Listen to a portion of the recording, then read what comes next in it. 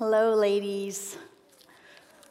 I am praising God today for each one of you. Thank you so much for being here. It's so good to see all of you here today. I'm Deb Haygood, part of the Women in the Word teaching team, and it is my joy to be with all of you as we study God's Word together. So thank you so much for coming, and we've made it. We've made it through to the end of Numbers, all the way through. And thanks for hanging in there through this whole study, because it hasn't always been easy. Numbers is a complex book. It's complicated with all the laws and the instructions and the stories of unfaithfulness and disbelief and severe consequences. But if you noticed, it's also a book filled with God's persistent faithfulness, even in the midst of Israel's unfaithfulness. In Numbers, we see God's holiness over and over again. We see the graciousness of God. As Amy taught a few weeks ago, it's God's grace paving the way of the Israelites' journey. God is the promise keeper. He's taking them to the land that he has promised them.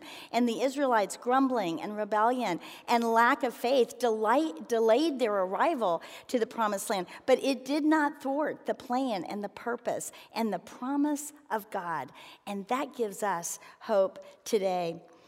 Not only does Numbers teach us about God, but we learn a great deal about ourselves in Numbers. What have you learned about yourself? I know that I have been reminded that I am a sinner in need of grace. It's my tendency to grumble and complain, but I've learned that that just erodes and weakens my faith.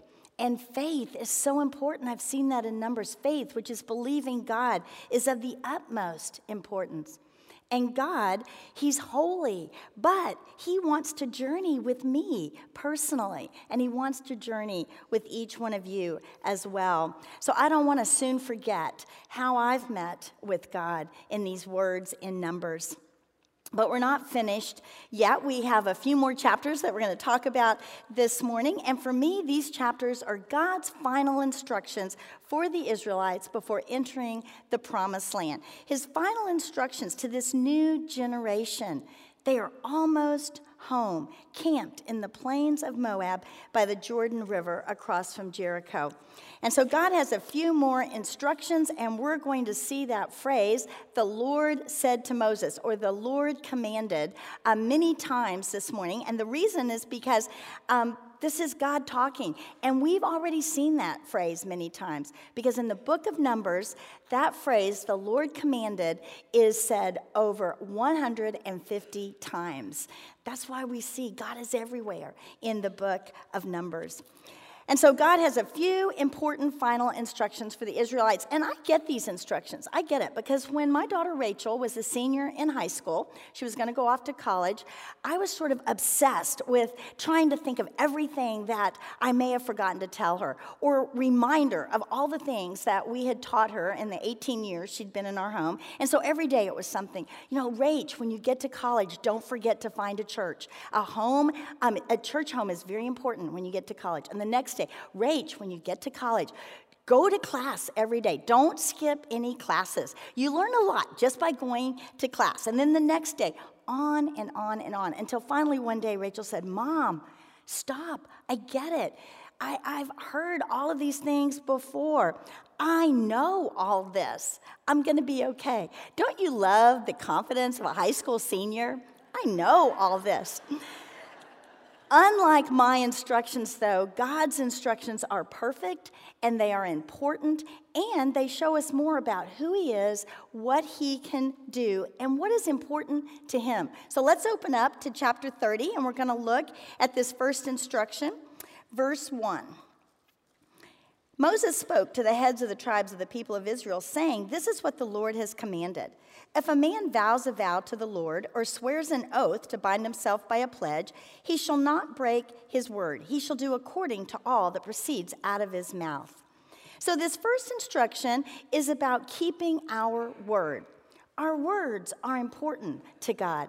Now, some commentaries define a vow as something that you will do for the Lord, and an oath was something that you will not do. For example, I might vow to the Lord, I will read my Bible every day. And an oath I take to not nag my husband. All right, so we're not going to be making that one. All right, so The point here is they are both promises made voluntarily before the Lord. And God says, keep your promises. Do what you say you're going to do. And whether you make this promise to God or to someone else, God hears and he knows. And so in essence, they are all made before the Lord. Keeping your word speaks of your character, your integrity. Are you honest and trustworthy? Do people know that you're someone that will do what you say you will do? You know, this is a big deal to God because God is trustworthy and God is faithful. And the Israelites, they were God's chosen people. They represented God. So the Israelites needed to be honest and trustworthy, keeping their word. And today we need to keep our word as well as believers in Jesus, representing him. And it's so easy to break a promise today. Have you noticed that? Especially to children. I have 2 granddaughters that live in town, and I pick them up from school a couple times a week. And so they might say to me, Grammy, can we get ice cream? And I say, well, we'll get ice cream tomorrow. And then the oldest one, Finley, will say, do you promise? So now I think carefully about that, and I say yes. And so the next day, when we get in the car, the little one, Harper, says, Grammy, we're going to get ice cream. You promised. You promised. They hold us to our promises. Our world today doesn't really seem to value honesty and integrity and truth very much. But God is reminding us in this chapter that our words are important. Do not be deceivers, but speak the truth and let your actions back up these honest words. Now, the rest of this chapter deals with different situations where a single woman makes a vow or a married woman makes a vow and how the relationships play into that.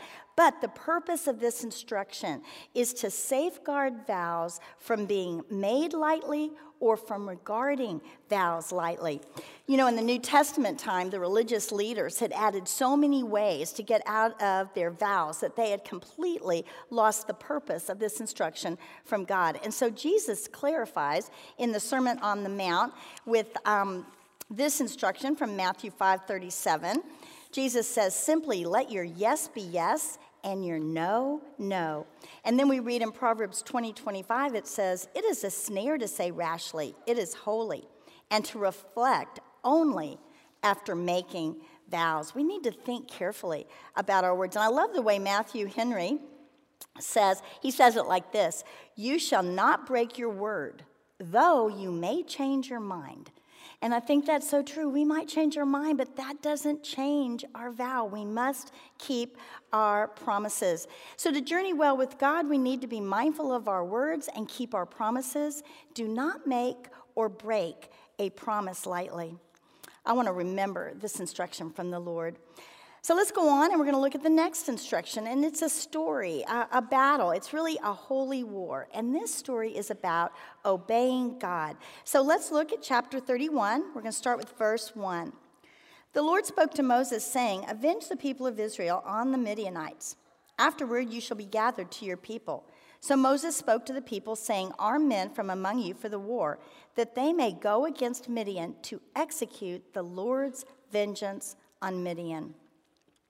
So God tells Moses this will be Moses' last battle before he dies. And this battle is to execute the Lord's vengeance on Midian. And this phrase is important because it tells us that this is a holy war. This is divine retribution. The time has come for God to punish the Midianites. You remember that story, maybe. It's chapter 25. Lynn told us this story when she was talking about the Balaam and Balak story, the talking donkey story, and she told us how the Israelites were camped out and the Midianite women enticed them into the camp and to have sexual relations with them, and then they took them to the sacrifices of their idols, and pretty soon the Israelites were bowing down and worshiping their idol god Baal. In fact, in verse 3 of that chapter 25, it tells us they yoked themselves with Baal. So God brings a plague on these Israelites, and now the time has come for Midian to be punished, to be destroyed. The Midianites, they were not innocent here. They had deliberately and craftily and gravely injured Israel without provocation. They had knowingly seduced Israel into idol worship, and they were striking at Israel's holy God. They did this on purpose. They weren't neutral. They were intentional in this. They had no regard for the holy, powerful, loving God of the nation of Israel. And not just Israel, but he is the true and living God for the whole universe. They didn't care. And down in verse 16, we're going to read that in a minute, it tells us that Balaam was the one who told them that the way to undermine God was to sexually entice the men and lead them in to idol worship. So let's go on to see what happens next. Verse 6. And Moses sent them to war, 1,000 from each tribe, together with Phinehas, the son of Eleazar, the priest, with the vessels of the sanctuary and the trumpets for the alarm in his hand. They warred against Midian as the Lord commanded Moses, and they killed every male. They killed the kings, and we see their names, and then it says they also killed Balaam, the son of Beor, with the sword. And the people of Israel took captive the women of Midian and their little ones, and they took as plunder all their cattle, their flocks, and all their goods. So not every soldier went out to fight. God said, just send 1,000 from each tribe. And we also see that Phinehas, he's the son of Eleazar, the high priest, who became high priest after Aaron had died. And Phinehas is bringing the holy vessels from the tabernacle and also the silver trumpets that we've talked a lot about. Because of these things, we also know that it is a holy war. The Lord himself is leading them into battle. The 5 kings of Midian are killed, and Balaam is killed. And then it says that the soldiers brought back the cattle and flocks and the women and children. And let's see how Moses responds to that. Verse 14, Moses was angry with the officers of the army. And look at verse 15. Moses said to them, have you let all the women live? Behold, these, on Balaam's advice, caused the people of Israel to act treacherously against the Lord in the incident of Peor. Moses is angry. These women are the very ones who had been involved in leading Israel away from God. And now you have kept them alive. And they can go and come into our camp and once again lead you to worship their idol gods. So Moses says, kill these married women and all the boys, but God's mercy let the little girls live and they could be assimilated into and grow up in the tribes of the Israelites.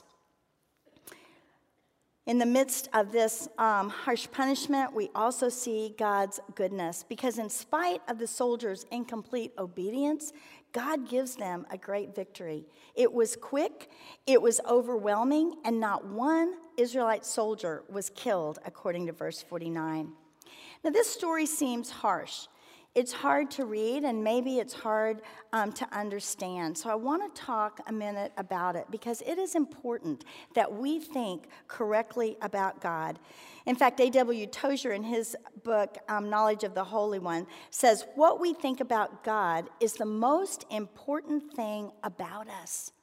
What we think about God is the most important thing about us. We move towards our mental image of God. So we want to think correctly about God. Ladies, don't misunderstand the heart of God. So first of all, God does not glorify war.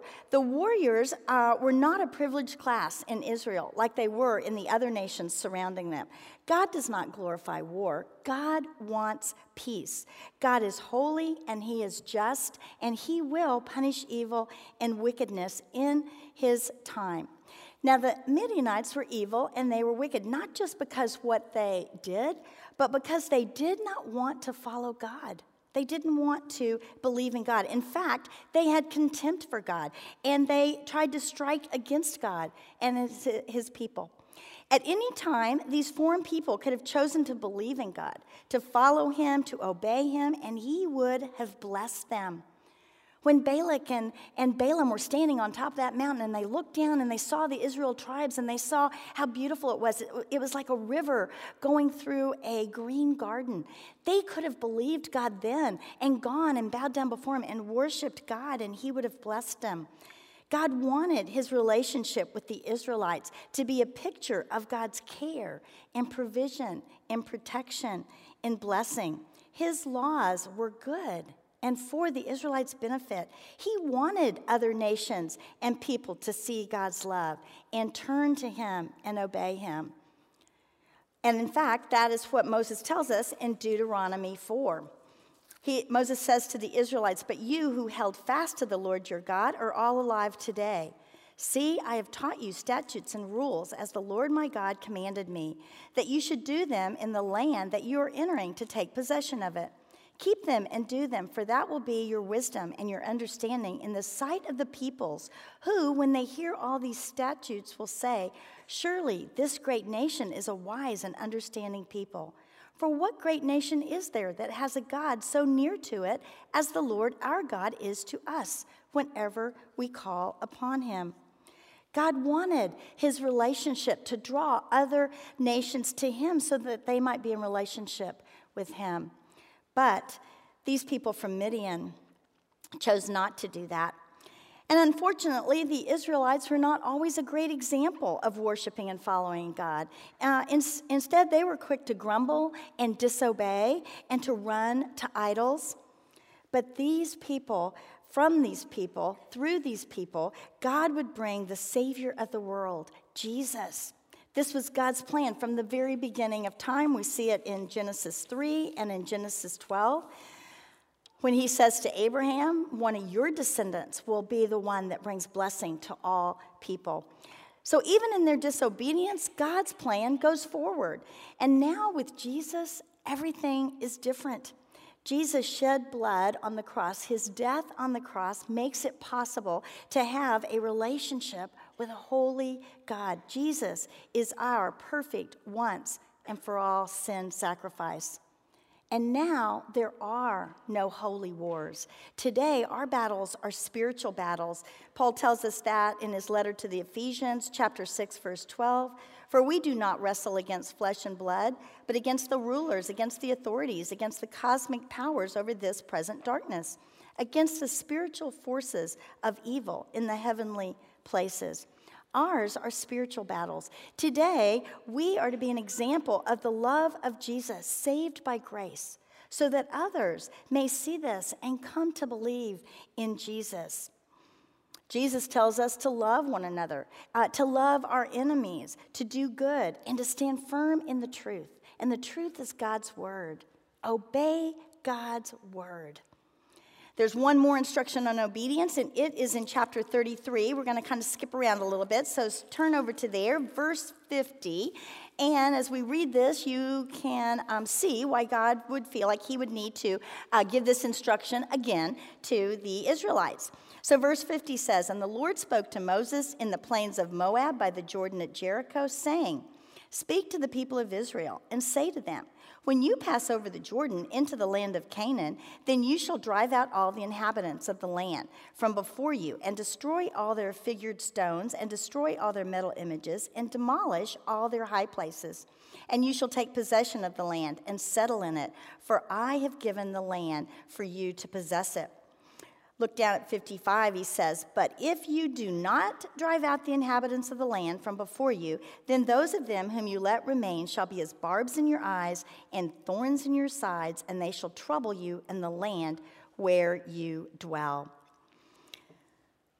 So God says, drive out the Canaanites when you go into the land, destroy the idols, and destroy those high places, those places where they built altars and they sacrificed and they worshiped their idol gods. Destroy all that. And if you don't, they are going to make your life miserable.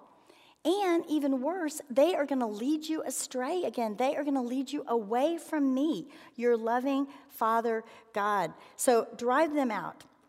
Unfortunately, we're going to see in the book of Joshua and Judges that the Israelites don't obey completely, and this very thing happens. They are oppressed by these people.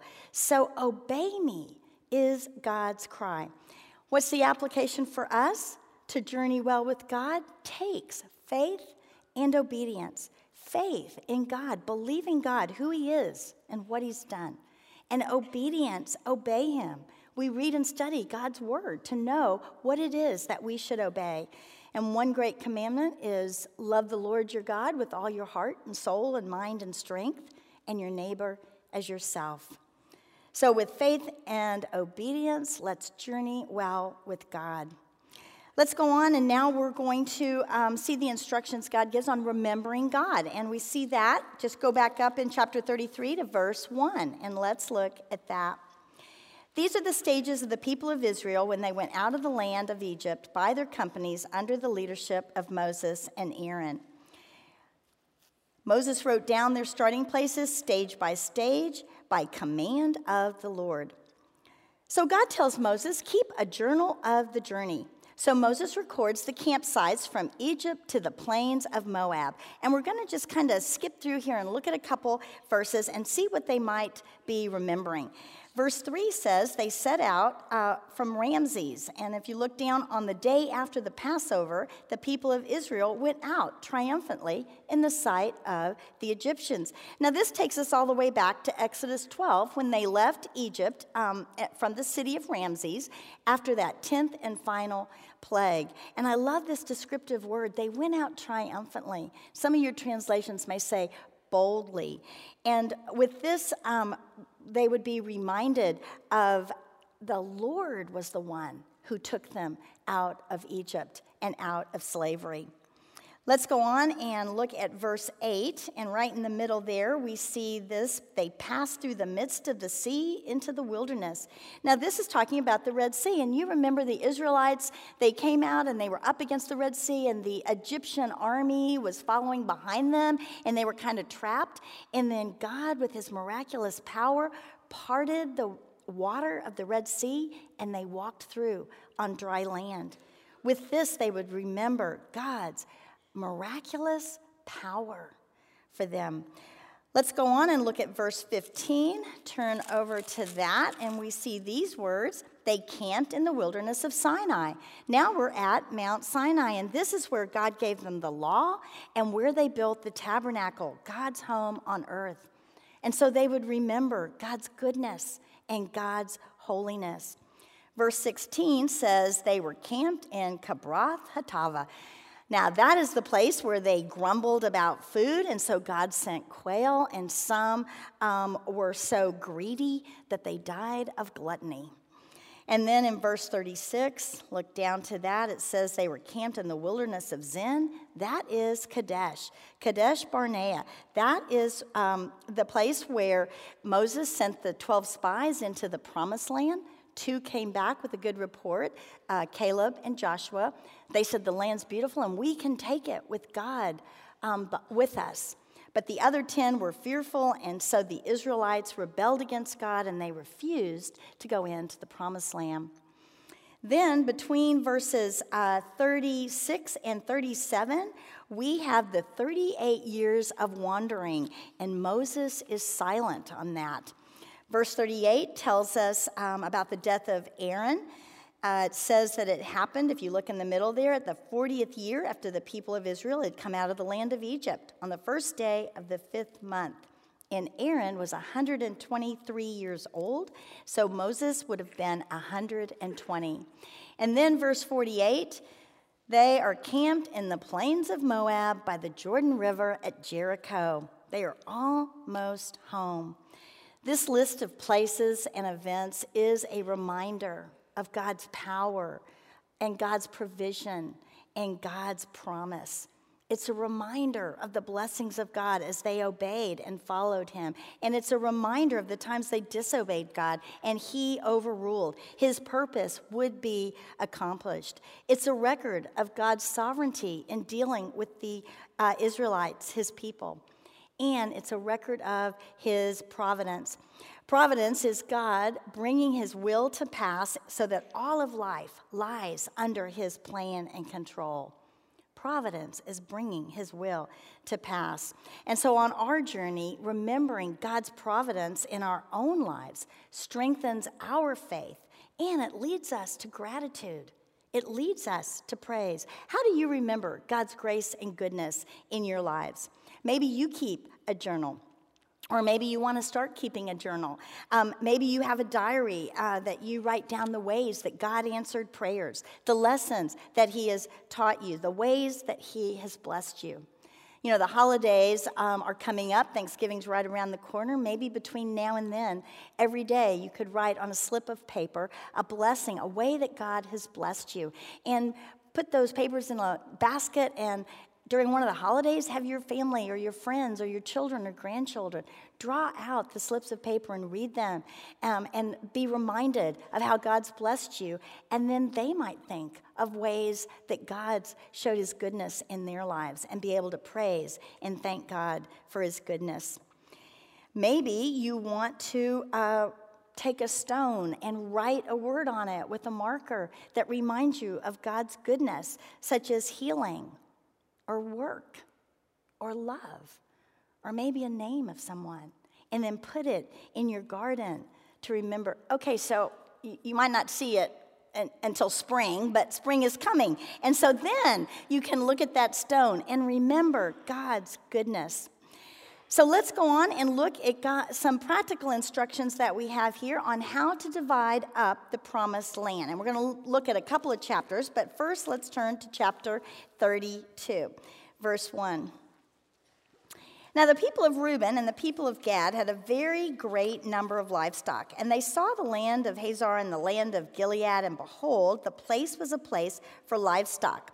And then let me just summarize some of what's happening here. So the tribes of Reuben and Gad, and we also know from later on in the passage that half the tribe of Manasseh come to Moses, and they say, can we settle here, east of the Jordan, in the land that they had just conquered from Sihon, king of the Amorites, and Bashan, king of Og. Now you might remember those guys. We studied this back in chapter 21, and Amy told us that this land was fertile and lush and had a great place for livestock, which we've just read. These tribes have a great deal of it. And I have a map, if you want to put that up. This is the map that Amy showed us, and you see on that east side of the Jordan River, the land where they wanted to have as their inheritance.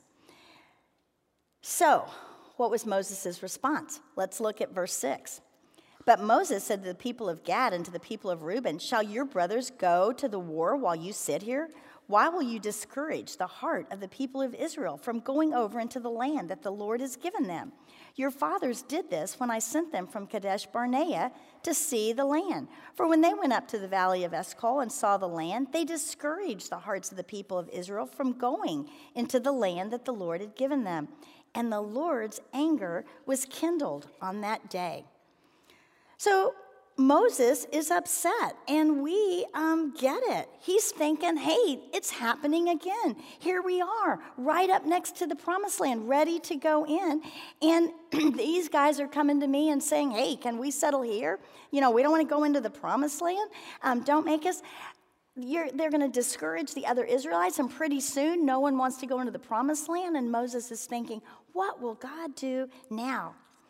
But if we read on, we see that these tribes say, oh no, they assure Moses that they will go in and fight with the Israelites. They say, first, let us set up our homes and some barns for our flocks, and then we will go in and we will fight for the Israelites and drive out the Canaanites.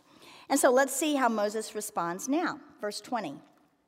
So Moses said to them, if you will do this, if you will take up arms to go before the Lord for the war, and every armed man of you will pass over the Jordan before the Lord until he has driven out his enemies from before him, and the land is subdued before the Lord, then after you shall return and be free of obligation to the Lord and to Israel, this land shall be your possession before the Lord. But... you know, I like that, but kind of reminds you when the dad, when you ask for the car and he says, okay, you can take the car, but if you're not home by midnight, if you're not, what else? Here's Moses, but if you will not do so, behold, you have sinned against the Lord, and be sure your sin will find you out. Build cities for your little ones and folds for your sheep, and do what you have promised. Kind of a throwback to that first instruction we had in verse 30. Do what you say you're going to do. And if you don't, you have sinned against the Lord. This isn't just about helping your Israelite brothers and sisters. You have made a promise to the Lord. So the leaders of Reuben and Gad and that half tribe of Manasseh say, we will do it. We will do what we say. And then if we drop down to verse 28, we see that Moses gave command concerning them to Eleazar the priest and to Joshua the son of Nun and to the heads of the fathers, houses of the tribes of the people of Israel. So why is he telling these men? These men would be the leaders when they go into the promised land. Moses is going to be gone. And so it would be these men that would remind these tribes, if necessary, to keep their commitment. They were the ones that would hold Reuben and Gad and the half-tribe of Manasseh accountable. Now, it's a good thing to have someone to hold us accountable. We don't always think so. Sometimes it kind of seems awkward or hard, or we're a little bit afraid of what might happen, but it's really a good thing to have someone hold you accountable, maybe a close friend who walks with the Lord, or someone in your small group, or a mentor. You know, someone who loves you and cares about you and can remind you of your commitments before God. Someone to hold you accountable, to encourage you and give you wisdom as you journey with the Lord. It's a good thing to have someone to hold us accountable. So let's go on and look in chapter 34, and we're going to see 2 more instructions about dividing up the promised land. So turn over to 34, and let's look at verse 1. The Lord spoke to Moses, saying, "Command the people of Israel and say to them, when you enter the land of Canaan, this is the land that shall fall to you for an inheritance, the land of Canaan as defined by its borders." And then God goes on to give them specific boundaries for the land of Canaan. And he starts out in verse 3 with the southern border. And we have a map we can put up there, similar to the others. Now, this shows where the 9.5 tribes will be divided up. We don't know that until the book of Joshua. But I wanted you just to see this map. Down south, we see by Kadesh, there's the southern border. And then verse 6 takes us up. The western edge is the Great Sea, or the Mediterranean Sea. And then they come up north, and verse 7 says Mount Hor. Now, we're not sure where that is. It's not the one that's down south, where Aaron went up to die. This is up north, and some think it's Mount Hermon, which is north of that little circle there. That's the Sea of Galilee, up north of that. And then in verse 10, we have the east, and you see it going down the eastern side. And in verse 12, we read these words: "This shall be your land as defined by its borders all around." This shall be your land. And so with these words, first in verse 2, when you enter the land, and then in verse 12, this shall be your land, what hope this must have given the Israelites. What joy and excitement must have filled their hearts as they're thinking, we are going to inherit this very real promised land. And then Moses goes on to tell them in verse 13 that God has said that they will inherit the land by drawing lots. And he then goes on to tell them who will be in charge of this division of the land by lots. And we see that in verse 17. "These are the names of the men who shall divide the land to you for inheritance: Eleazar the priest and Joshua the son of Nun. You shall take one chief from every tribe to divide the land for inheritance, and these are the names of the men." Now, we don't know those names except for that first one there. Did you see it? From the tribe of Judah, Caleb. I love that. Caleb. It was Caleb and Joshua, the 2 spies that came back with their faith in God and giving a good report. And God had said they would go into the promised land. And we see God blessing Caleb. He's going into the promised land, and he's going in as the leader of the tribe of Judah. We can also see God's great wisdom in choosing these men, one from each tribe, along with their new civil leader, Joshua, and their spiritual leader, the new high priest, Eleazar. And this would be a good plan so that there would be no disputes as they divide up the land. And then we're going to go on to chapter 35, and we're going to look at one last instruction on dividing up the land, and this concerns the Levites, God's special tribe. We've talked a lot about the Levites in Numbers. Way back in chapter 3, God said, "The Levites shall be mine." And then on your verse sheet, I've got Numbers 18:20. This is where God tells the Levites, I am your portion and your inheritance among the people of Israel. The Levites were not going to have any inheritance of the land because God was their inheritance, and he was taking care of them through the tithes that the Israelites would bring to God. But the Levites would need a place to live, and so God makes provision for them as well. Let's look at verse 1, chapter 35. The Lord spoke to Moses in the plains of Moab by the Jordan at Jericho, saying, "Command the people of Israel to give to the Levites some of the inheritance of their possessions as cities for them to dwell in.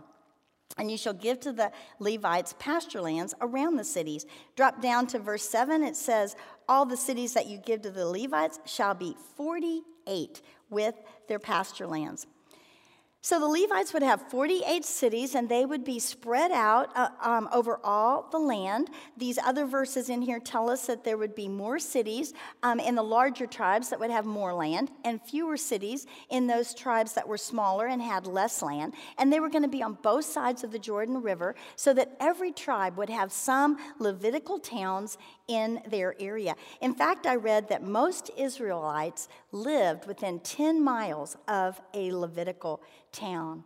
And this was a good plan because it was the Levites that were responsible to teach the Israelites the law. And it was the Levites that would encourage the Israelites to obey the law. And if there were disputes, the Levites would help settle them according to the law. So God provides for the Levites here, and he also provides for all the Israelites as well. What an exciting time for the Israelites as they hear these specific details about the promised land.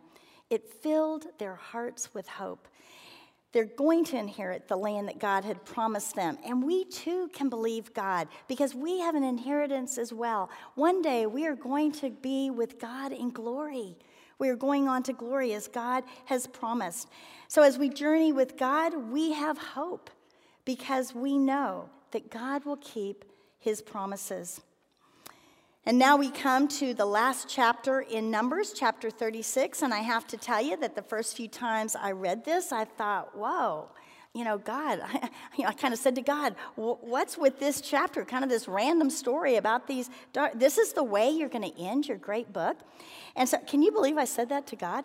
So, anyway, I read it a few more times, and finally, a couple months ago, as I was preparing for this lesson, I read it, and I saw that this was an excellent way for God to end this book of Numbers because it is a final illustration of faith and obedience. So Numbers ends on a high note. We get to see these Israelites with a final time of faith and obedience.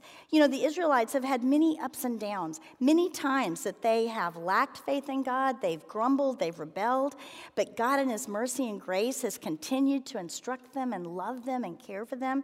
And so now we get to see the book of Numbers close with this story of faith and obedience. Brings me great joy to see this. This is a true story about the daughters of Zelophehad. We met them last week in chapter 27. They were 5 sisters. They had no brothers. Their father had died, and so they go to Moses and say, "Why should our father's name be forgotten? Let us have the portion of his inherited land." They were from the tribe of Manasseh, and God said, "They're right.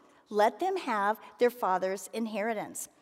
And so now in chapter 36, we see some family heads from the tribe of Manasseh coming to Moses with a concern. They understand God's command for the daughter's inheritance, so that's not their problem.